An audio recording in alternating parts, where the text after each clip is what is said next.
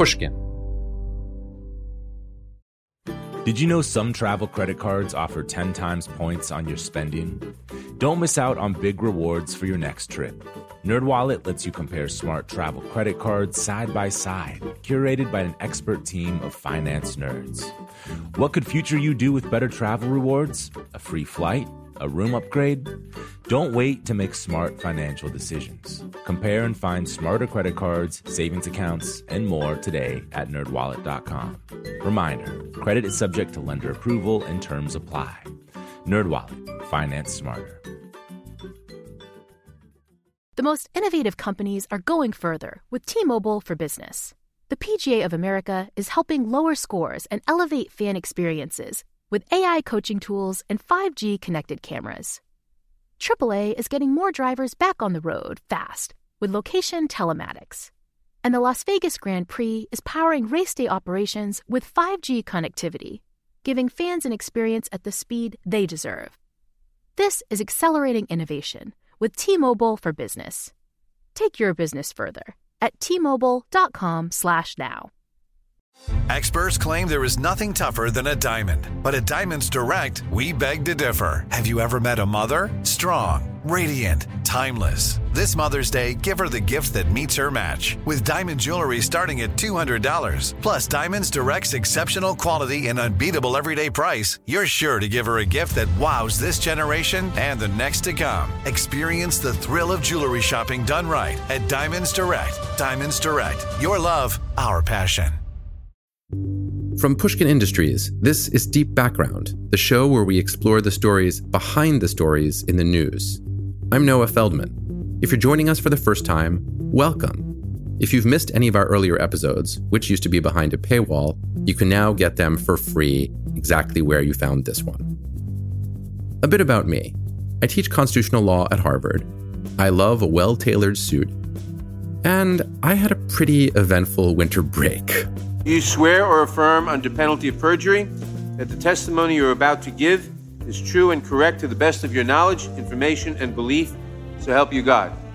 This past December, I was an expert witness called by the Democrats to testify at the impeachment inquiry in the House of Representatives into President Donald Trump.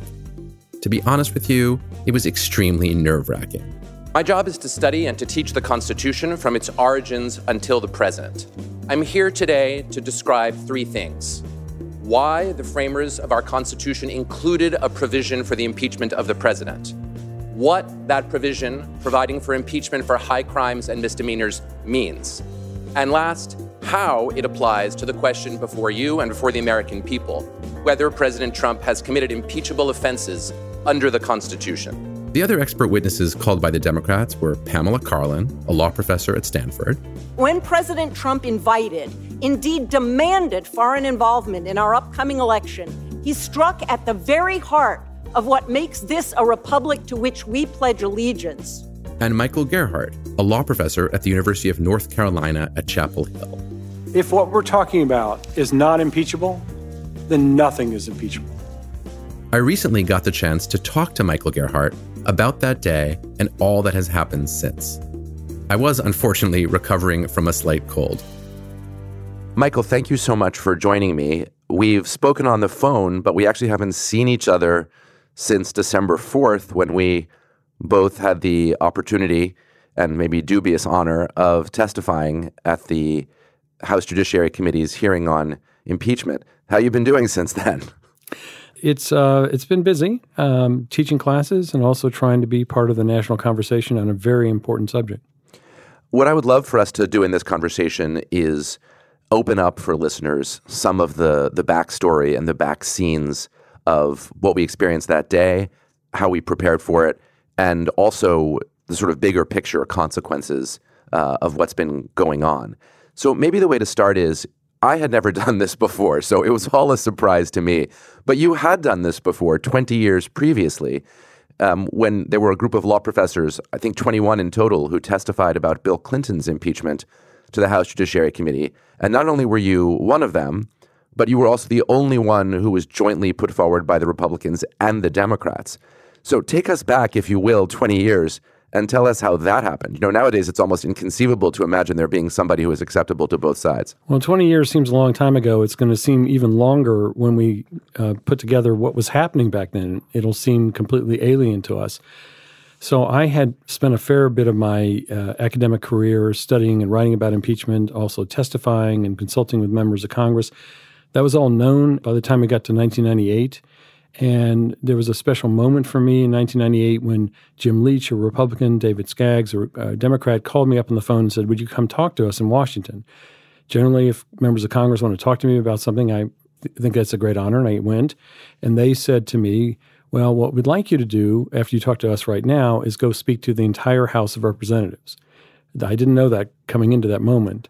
Wow. And they had arranged right for then? them. Like they wanted you to speak to the House right then? Yes, right then. So I thought, well, this is going to be a good test whether or not I know the subject matter. And so then we walked over to the House, and I had to get special permission to walk onto the floor of the House. And then behind closed doors, with no staff, no press or anything, I then talked to the entire House of Representatives about impeachment.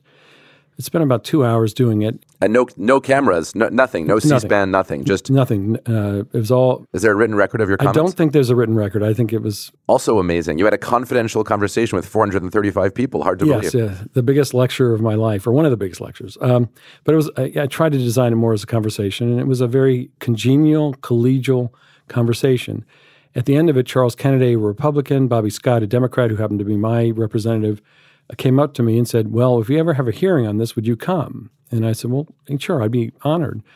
And then that hearing, to which you just alluded, happened a few weeks later, where I was then brought in by both the Republicans and Democrats to testify as one of the experts, one of the many experts, including Alan Dershowitz, on the question of whether or not President Clinton's alleged misconduct rose to the level of being an impeachable offense. And what did you say? What I talked about was basically the law of impeachment. I tried to kind of lay out the things we knew that I thought were clear, and then kind of talked about some things that were maybe unsettled, and said, here's what we know about them, here are the arguments on both sides, and kind of walked everybody through that, and then got questions. But there was no personal attack. It was always very much, in this footnote you said this, but now today you're saying that.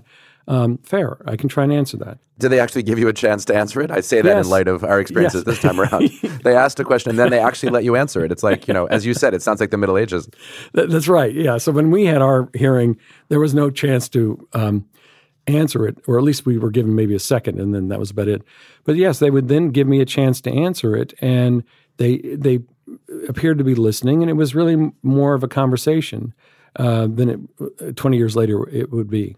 It's sort of fascinating on many levels, but one of the reasons it's so fascinating is that most people at the time identified the impeachment of Bill Clinton, that moment, as a high point in partisanship, the most partisan moment that people could remember in the United States in more than a century. And I think that was actually a fair assessment in historical terms.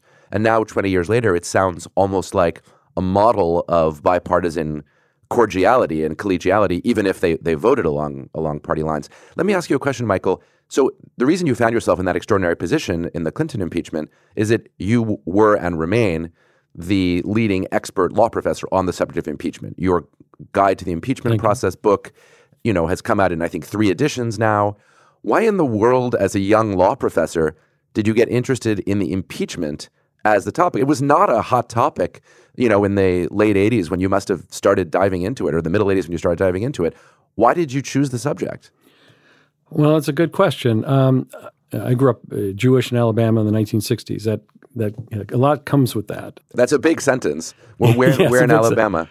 Mobile. Okay, got it. And so I was, my entire childhood was sort of shaped and defined by the Civil Rights Movement. Mm-hmm. At the tail end of that Civil Rights Movement was, of course, Watergate. So like many people of my generation, I watched Watergate. I was kind of thought it was an incredible moment to see Congress sort of investigating the president, and eventually the president resigned. And that stuck with me. That was something that I felt the Civil Rights Movement and Watergate had in common, a respect for the rule of law. They had in common the idea that law could bring order to chaos. And so that was very appealing to me. I had an interest in the law as a result. And I think one thing that's common about impeachment and appointments for me is they're not just academic areas of interest. They're areas where I feel like as a lawyer and law professor, I have a duty to try to speak truth to power and to be a part of the process, which enriches my understanding, and then I hope I can bring that to my students. So let's fast forward then to now. So when I got the call in November saying, might you be open to testifying, I took a long, deep breath. I said yes. And the next thing I did as soon as I got off the phone is I dove into the books. And I massively, read every letter that I could find on impeachment. And I was the whole time struck by just how much ground I had to cover because although I teach constitutional law like you do, I edit a constitutional law casebook. Mm-hmm. Impeachment appears on like one page of a 2,500-page casebook. Now, you must have been in a completely different situation because you literally wrote the book. Well, I should say you're a wonderfully quick study, and of course, you've mastered it very well. I don't know how quick it was, but it was hard. Let's put it that way. Well, in constitutional time, it was quick. Yeah, exactly. I got the call, actually, I think my call came the morning of Thanksgiving. I knew this hearing was coming up. I didn't have any, I knew it was going to be an important hearing, but I didn't necessarily know or think that I would be any part of it. I still would care about it deeply. So I was following it. But then I did get a call Thursday morning saying, okay, would you be willing to come testify? And then once I realized, okay, I am going to do this, I did a little bit of study, but a lot of what I tried to do was sort of sit back and think about what's important for people to know, and tried to pull together what I thought would be a very helpful narrative on how impeachment applies to the current situation. And so that became my focus. And one thing, of course, that stood out for me was how one of the critical things we see even now, it was apparent back then, but we hear this in everything the president's lawyer is saying. I think we see this in everything the president does. And that is that all of that has in common the effort to make the president a monarch, perhaps even one could go so far as to say a tyrant. And that is not consistent with our Constitution in any way, shape, or form.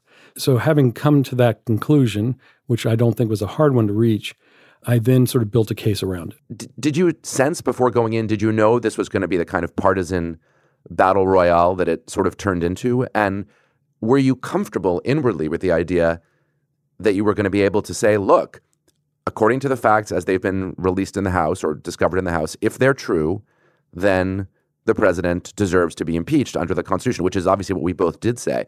But did you have any trepidation about that? Well, it's a good question. I had already, once I realized I guess I was going to be there, one of the other first things that occurs to me is to understand the venue, to understand the forum. And I was fairly fortunate in that I already testified in front of the Judiciary Committee on July 12th. Right. Basically about the Mueller report. So at that hearing on July 12th, people came after me rather personally, and I somehow survived. And I knew that this other hearing was going to be even more vicious. So my instinct was, in that circumstance, to dial it down, not to kind of meet them at the same level of yelling and screaming and personal attacks, but to try and sort of lower the temperature and make sure that whatever I was saying, and of course you were doing this as well, but to make sure everything I was saying was firmly grounded in the law. So if you know what you're saying is firmly grounded in the law and it's backed up, you can have a lot of confidence when people come at you and attack you because you know the facts and you know the law, and you can then move forward on that basis. If you don't have those things on your side, I think like the White House lawyers currently, you make things up. You engage in a lot of inconsistent statements. But I felt the law was on our side. Let's talk a little bit about style in the presentation, because as you said, you were extremely calm throughout. I would say you were the calmest of the three of us, you and me and Pam Carlin. Was that fully your plan? Because I have to say, as I walked into that room with all of the cameras, I mean, I knew the cameras would be there. I knew we'd be surrounded by, photographers. I knew they would melt away like a magic curtain, and behind them would be a whole wall's worth of Judiciary Committee members. So I knew it in theory. But I kept on thinking of that expression of Mike Tyson's where he said, everyone has a plan until they get punched in the face. Right. And, that's sort of what it felt like to me. I walked in there with a plan, and I then felt just by the reality of it, It was like a punch in the face. And then I more or less adapted on the fly. And I think I changed the tone of my presentation and the tone of my answers based on the energy in the room. And I think I, had the inward experience of feeling, okay, you're about to open your mouth and say in substance that the President of the United States is guilty of high crimes and misdemeanors, and logically speaking, although it's the choice of the House, ought to be impeached. That's really a big deal. And it's not a time for half measures. It's not a time to say it as on the one hand or on the other hand. I think I thought to myself, if I don't say it definitively, clearly and bluntly, and again and again and again, the message really might not get through. And I don't think I really got that until I was sitting in the chair. Were you able to more or less, was the strategy that you followed the kind of the calm, rational one, was that a strategy that was the one you had going in? I'm not sure I had a well-defined strategy going in, other than kind of what I've said, other than, I guess, what is my typical temperament and disposition. And so what I felt at the time was, I've got to get a feel for this room. So very much like what you were saying. And that would help. You know this very well. I think one problem for a lot of lawyers, particularly young lawyers, is they don't think about the forum. They don't think about the venue. They would argue the same way in a trial court as they would in Congress or somewhere else. That's not a good move. You've got to be aware of who's listening, and you've got to be aware of your audience. And so part of what I felt I had to do was, okay, I got to get a feel for that. So in many respects, the hardest moment is that first minute. Thank you, Mr. Chairman, ranking member, other distinguished members of the committee. It's an honor and a privilege to join the other distinguished witnesses to discuss a matter of grave concern to our country and to our Constitution. Because this House, the People's House, has the sole power of impeachment, there is no better forum to discuss the constitutional standard for impeachment and whether that standard has been met in the case of the current president of the United States. Where you're finding your voice and where you're trying to figure out what's the right tone, how do I play this room, so to speak. I don't want to diminish it by saying that, but I have to perform in these conditions, not academic conditions or something else. And so I once I got that feel, and I did have the benefit of following both you and Pam, so I was able to kind of study and not just hear what you all were saying, but also study the circumstances, which in some respects made me calmer because I felt I had a better grasp on the conditions, and then I kind of tailored my remarks accordingly. That's a great observation, and it helps me to explain something that I was feeling before I started speaking, which was, since I was the first witness, I had no idea what the tone in the room was. I mean, the chairman, Gerald Nadler, said to start speaking. Professor Feldman, you may begin. And immediately, the ranking Republican, Doug Collins, interrupted me. Mr. Chairman, before we begin, Mr. Chairman and members of the committee. Mr. Chairman, I have a motion. So that was already, weird. And I wasn't clear on whether I should continue speaking or stop speaking, so I sort of stopped, and then I started again. Mr. Chairman and members of the committee, thank you very much for the opportunity to appear.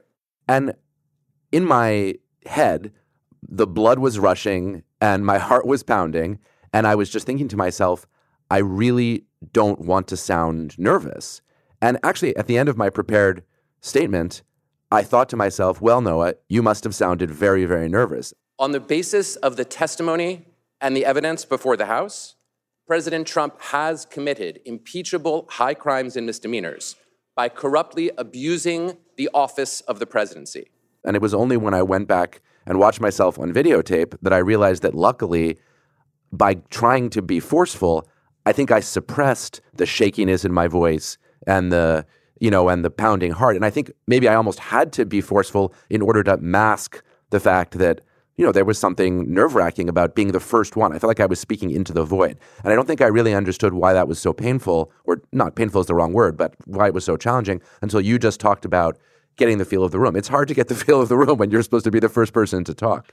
No, that's exactly right. So that brings us to the public's reaction, which we didn't know when we were in the room, thank goodness, but which we discovered pretty clearly when we came out and turned on our phones. I mean, for me, a really dramatic moment was when we left at the very end of the day, this long, grueling day, 9+ hours, I think we were in there. And someone from the Sergeant at Arms office of the House was there to meet us in the witness room and said, Pam, I hate to tell you this, but you're getting death threats. And, that was a pretty shocking moment, certainly for me to hear, and I imagine for Pam as well. And it didn't really let up. Now, I think Pam unquestionably got the worst of it. I think a large part of that is good old-fashioned misogyny. I think, a woman taking on the President of the United States is going to just get more and deeper negativity than men are. She also got, as I got and as you got, a huge amount of negative commentary. I should say, I think I got about as much positive as negative. Huge numbers of people coming out of the woodwork. I knew you in summer camp. Thank you for your service to the country. Strangers writing that. Lots of very uplifting stuff, but also a really strong thread of pretty vicious negativity. And at least in my instance, and we should talk about whether you had this experience too, a lot of it was anti-Semitic. A lot of the negative stuff was anti-Semitic. Yeah. I'm wondering, first of all, was that your experience? And then we should talk about how it felt. And that was mostly my experience. I guess the first thing I should mention is, for me, the hate mail hugely outnumbered anything else. It may have been not just 10-1; it could be more. I think it's more like 100-1. Wow. I expected some of that. I don't know that I expected, the volume of it. And it was exactly the kind of vitriol you describe. It was very hateful, lots of cursing, lots of profanity, and lots of declarations that, you don't know X and, you should be fired. And yes, a lot of it was anti-Semitic.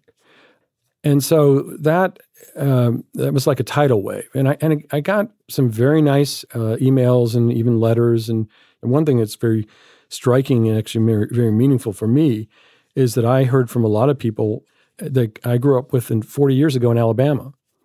And they were very nice, remarkably kind and very thoughtful. And that was, I don't know that I expected it, but it was very nice. I think the level of anti-Semitism was more extreme this time than I've ever experienced it in this setting. I mean, obviously, when I grew up, I experienced it a great deal. Will you say something about that? You say obviously, but I think a lot of people, especially, let's say our kids' age, don't really know what it would have been like to be a Jewish kid in Mobile, Alabama, when you were growing up in the 60s and early 70s. What was that like? I mean, how did you experience anti-Semitism as a kid? Was it comments? Was it people picking fights with you? How did it work? Yes, it was comments and it was fights. I got beaten up a fair bit. And you're a big guy, and you were a serious athlete, right? I mean, weren't you? Well, I was. I read somewhere that you were the number 2 tennis player in the state of Alabama. So you were a jock, and they were still coming after you. Yeah. Well, you can imagine a Jewish tennis player in football country was not exactly, a model citizen. And so it manifested itself in all sorts of different ways. Yes, people in school would say nasty things, and certainly both in school and out of school, I would get beaten up. Somewhat regularly, and although I was a competitive tennis player back at this period of time, I could not play in any country clubs because all the country clubs barred Jewish members. And so whenever there was a tennis tournament in a country club, and in those days there were a lot of tennis tournaments in country clubs, I could not play. Wow. Because it wasn't just that you couldn't be a member. It was more like a segregation model. You literally could not go into the club to play. Because presumably there must have been other kids playing who weren't members, but they weren't Jewish. That's correct. Wow. And so I could play in public courts, but I couldn't play in private courts, basically. Mm-hmm. And did that, do you think, affect you when you started getting, 100-to-1 ratio of hate mail with a lot of anti-Semitism? I mean, was it upsetting? I don't know what the right word would be. It's disturbing. I don't. Yeah. I think it's really sad. And I think I was upset more for my family because there were threats made against my family as well. Ooh. So we had to get campus police and the local police in Chapel Hill to kind of monitor our home, and they're still coming by occasionally to check on our home. Incredibly upsetting. Wow. The law school has essentially erased my information, and I'm not. I didn't ask for this, but the law school decided maybe the best response was, let's pretend like he's not here. So they took all indications of my office, my phone, my email, everything's gone. Wow. So that's a weird feeling. It's ironic. You're their most famous professor, and there's no information about you on the website except that you are their most famous professor. Yeah. Well, yeah, and somehow disappeared. Yeah. Wow. And maybe some of this has to do with a little bit of being the South, although Chapel Hill is one of the great college towns. It's not an anti-Semitic in any way, shape, or form. Of course. And so I think that it's so some of it did feel familiar, and maybe that just provoked in me a feeling of great sadness that after so many years, I've come full circle. I think, what you're saying, first of all, I feel deep sympathy for you. It's a reminder to me that, we both have the white man privilege, which is a good privilege to have in life, but there's an extra privilege that I have of being in the Northeast and from a generation that didn't really experience any overt anti-Semitism, no getting beaten up, certainly no inability to, play in a club. You mentioned your family. One of the pleasures for me of the whole long day was getting to spend a little bit of time in the witness room with your son, Noah, who came and sat behind you during the entire hearing. What was his takeaway from the whole day? I mean, he seems incredibly smart, incredibly focused, knew all the details. Half the time I thought to myself, maybe he should be up there testifying instead of me. What was it? What was his ultimate takeaway from the whole day? Oh, that's very sweet. So thank you for saying that. And he said he saw you later in the airport as well. So we did see each other in the airport. No, I really appreciate it. By then, I was drinking a very large Manhattan. I would have invited him to join me, but he was not of age. That's right. But thank you for all that. This is my 17-year-old son. He's very interested in politics, very interested in the Constitution, but and also, by the way, incredibly proud of his Jewish identity. And so he, I think, had asked me at some point, maybe way back in the summer, he said, well, Dad, if you end up, he's heard in our household that I testified in the Clinton hearing. So at one point he said, Dad, if you get invited, would you take me? And I said, sure. I mean, what dad would, you say, sure. And then the day came, and the first thing he said after I, mentioned that this had come, he said, well, you promised to take me. So I did. And he paid very close attention. He was very incredibly sensitive to everything going on in the room, but also very aware. And if you see the videos of me testifying, you'll see him looking around the room a lot behind me. So he was absorbing it. And I think he was really struck by the really harsh partisanship. The tone just stunned him, the fact that people could talk that meanly to other people. There is, we've kind of touched on this a little bit. If you're concerned about equality, and we all are, it's remarkable when you're in a room like that and you have members of the House of Representatives yelling and screaming down at you. And here's the thing, you cannot yell and scream back. True. That is the essence of inequality, I think, where they are using their position in a way to demean you. And my son really picked up on that. He thought it was just, I can't even put in your superlatives here. He was just absolutely outraged by that. That's fascinating. Yeah. I'm glad you made that point, Michael, and it brings me to my last question. And that has to do with how you think about our role as law professors here. I have to say, a couple of my most cynical friends, one of whom is actually a Trump person, said to me privately, what were you doing out there sounding like you can speak on behalf of the Constitution? In fact, someone said to me, you sound like a rabbi in synagogue trying to, say what the Torah means. And, my answer was, okay, I'll take that analogy because part of my job as a law professor is to teach students and to teach them that there are two sides to every question. But that doesn't mean I can't believe that one of the answers is true. And in this instance, I felt like my job as a law professor was actually to stand up and say, not on the one hand, on the other hand, but actually, this is what the Constitution means. This isn't a hard case. The framers were really clear. They specifically talked about these issues. It's not like, what did the founding fathers think about smartphones when they never heard of a smartphone? This is, what did they think about the distortion of a presidential election? Well, as a matter of fact, they talked about it. What did they think about, bribery? As a matter of fact, they talked about it. So I was sort of willing to embrace the idea that sometimes our job is to be kind of secular priests of the constitutional faith, to stand up and speak on behalf of the Constitution. Some of our colleagues think we shouldn't do that. Do you share some instinct that, that is actually our role in those circumstances? Yes, I do share that. So there are 2 points, and I think that's really the first point. Another way to put it is that I actually do believe in expertise, and I believe in facts. And I think that somebody who spends a lot of time studying something and has thought about it and analyzed it and read about it and sort of come up with, let's say, supportable insights and useful sort of thoughts about it, ought to share that expertise. So that's the first reason. But the second is, I tell this to my class all the time, and I feel to some extent this is our duty as well. One of the first things I always say, although fewer and fewer students are aware of this story, the great story about the emperor's new clothes, and how what a lawyer has to do, I think, is have the courage to be able to say, I don't think he has any clothes on. And this comes back from my background in growing up in Alabama. Somebody has to be able to say, this is what a lawyer's most useful function is, I think. Hold on now. That's a violation of the law. There's something bigger than us here, and we have to recognize that. And that bigger thing is the Constitution. And if I think it's being breached, and I'm thoughtful and I'm doing this in good faith, I think I have a duty to express that.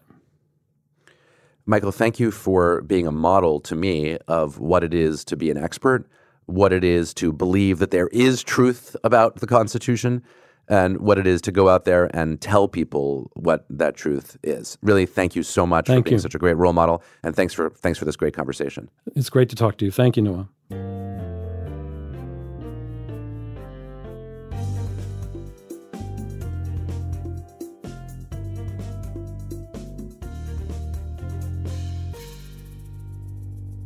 Since Michael and I spoke, the impeachment trial has ground to a premature halt. As of this moment, it seems overwhelmingly likely that by the end of the day, the Senate of the United States is going to vote on whether to remove the president, and almost certainly it will vote not to remove him, and that it's going to do so without ever hearing any witnesses at all. That raises a really fundamental question. Was the trial legitimate in the first place?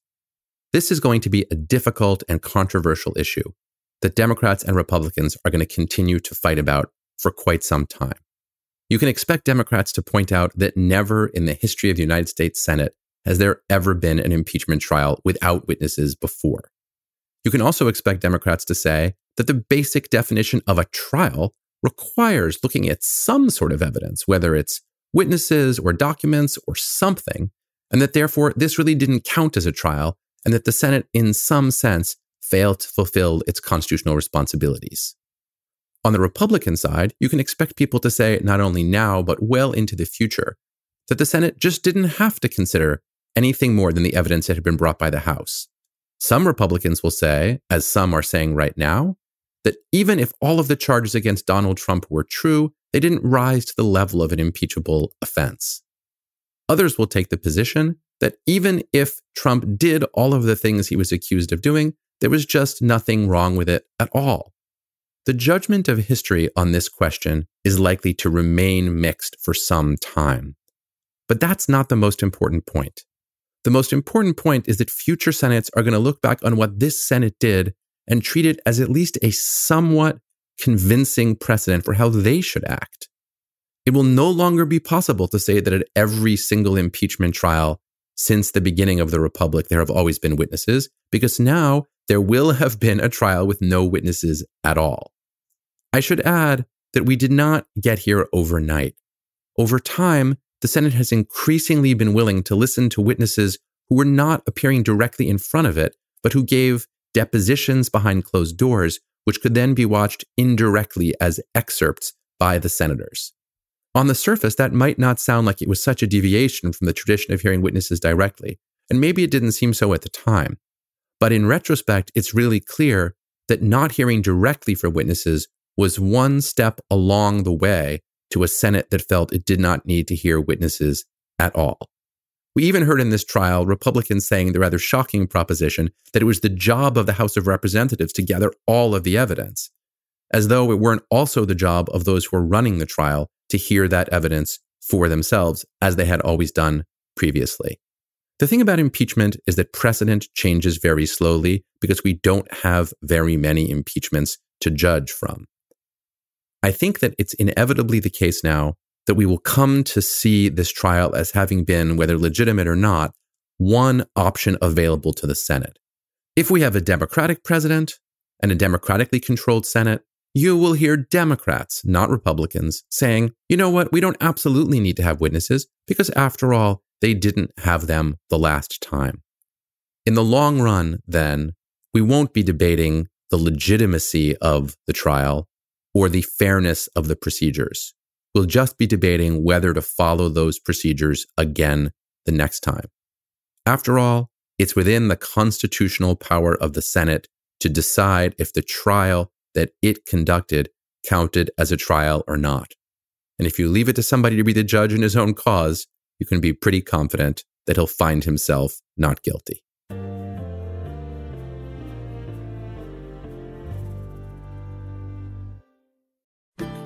As listeners to this show, you probably consider yourself pretty smart.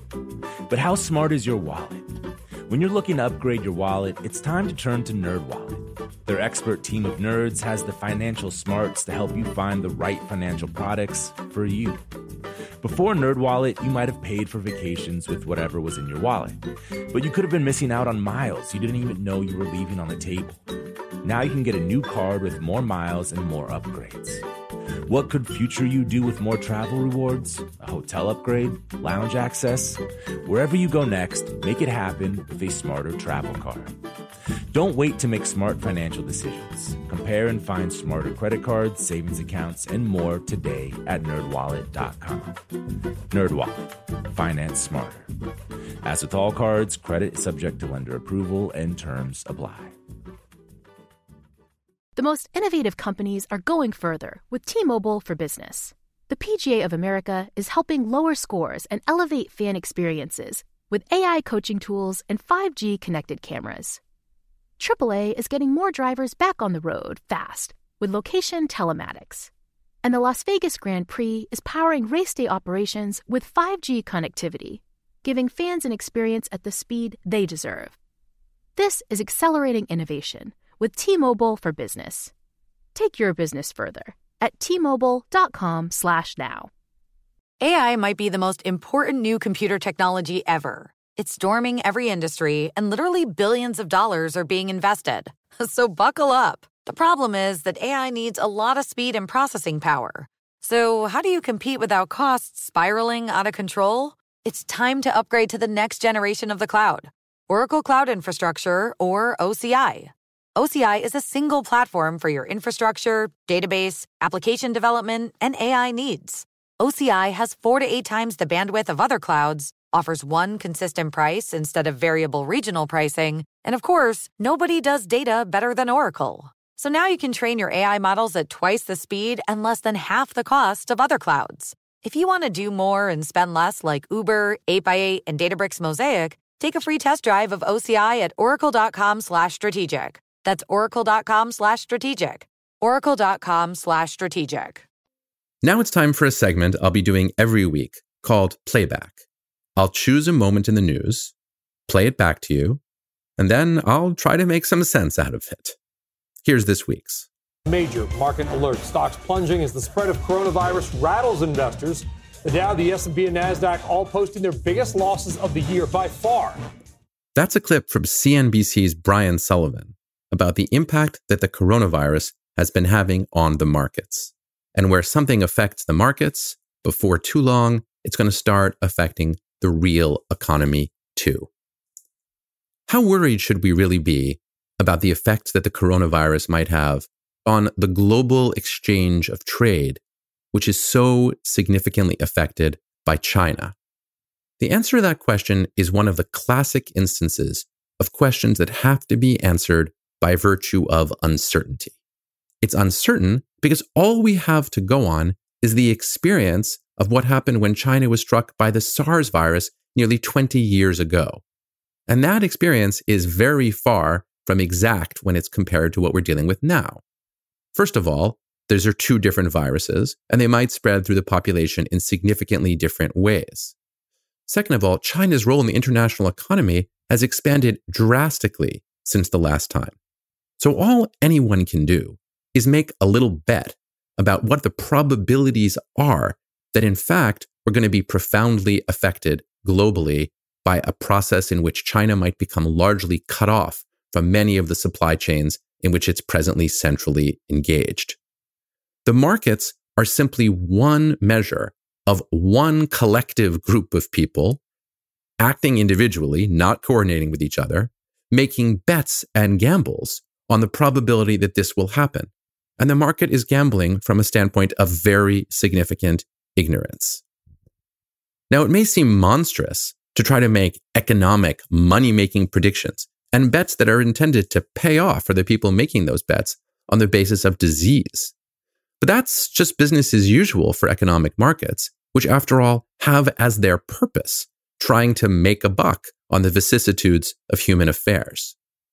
The markets, as of this moment, seem to think that the dangers of the coronavirus profoundly disrupting the global economy are relatively small. Among the epidemiologists, the prevailing view seems to be that the coronavirus is not one of those viruses that's susceptible to extraordinarily rapid spreading, infecting everybody who comes into any form of contact with those who have the disease. But notice that the epidemiologists are themselves little different from the people making bets in the markets. That is, they're just engaged in expressing a statistical probability of what they think will happen based on imperfect models and highly dissimilar past events. So what we're dealing with really is a set of statistical predictions by epidemiologists and then a set of statistical predictions by people in the market who are betting on the bets of those epidemiologists in the first place. It's probabilities on probabilities. All this reminds me of a famous line by the Supreme Court Justice Oliver Wendell Holmes Jr. He was talking about the freedom of speech in the American system of government.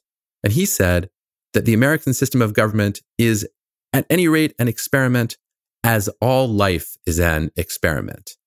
What Holmes meant when he said all life is an experiment is that every day and in almost every way, we are betting our future on probabilities, hundreds or thousands of probabilities of events taking place according to our expectations.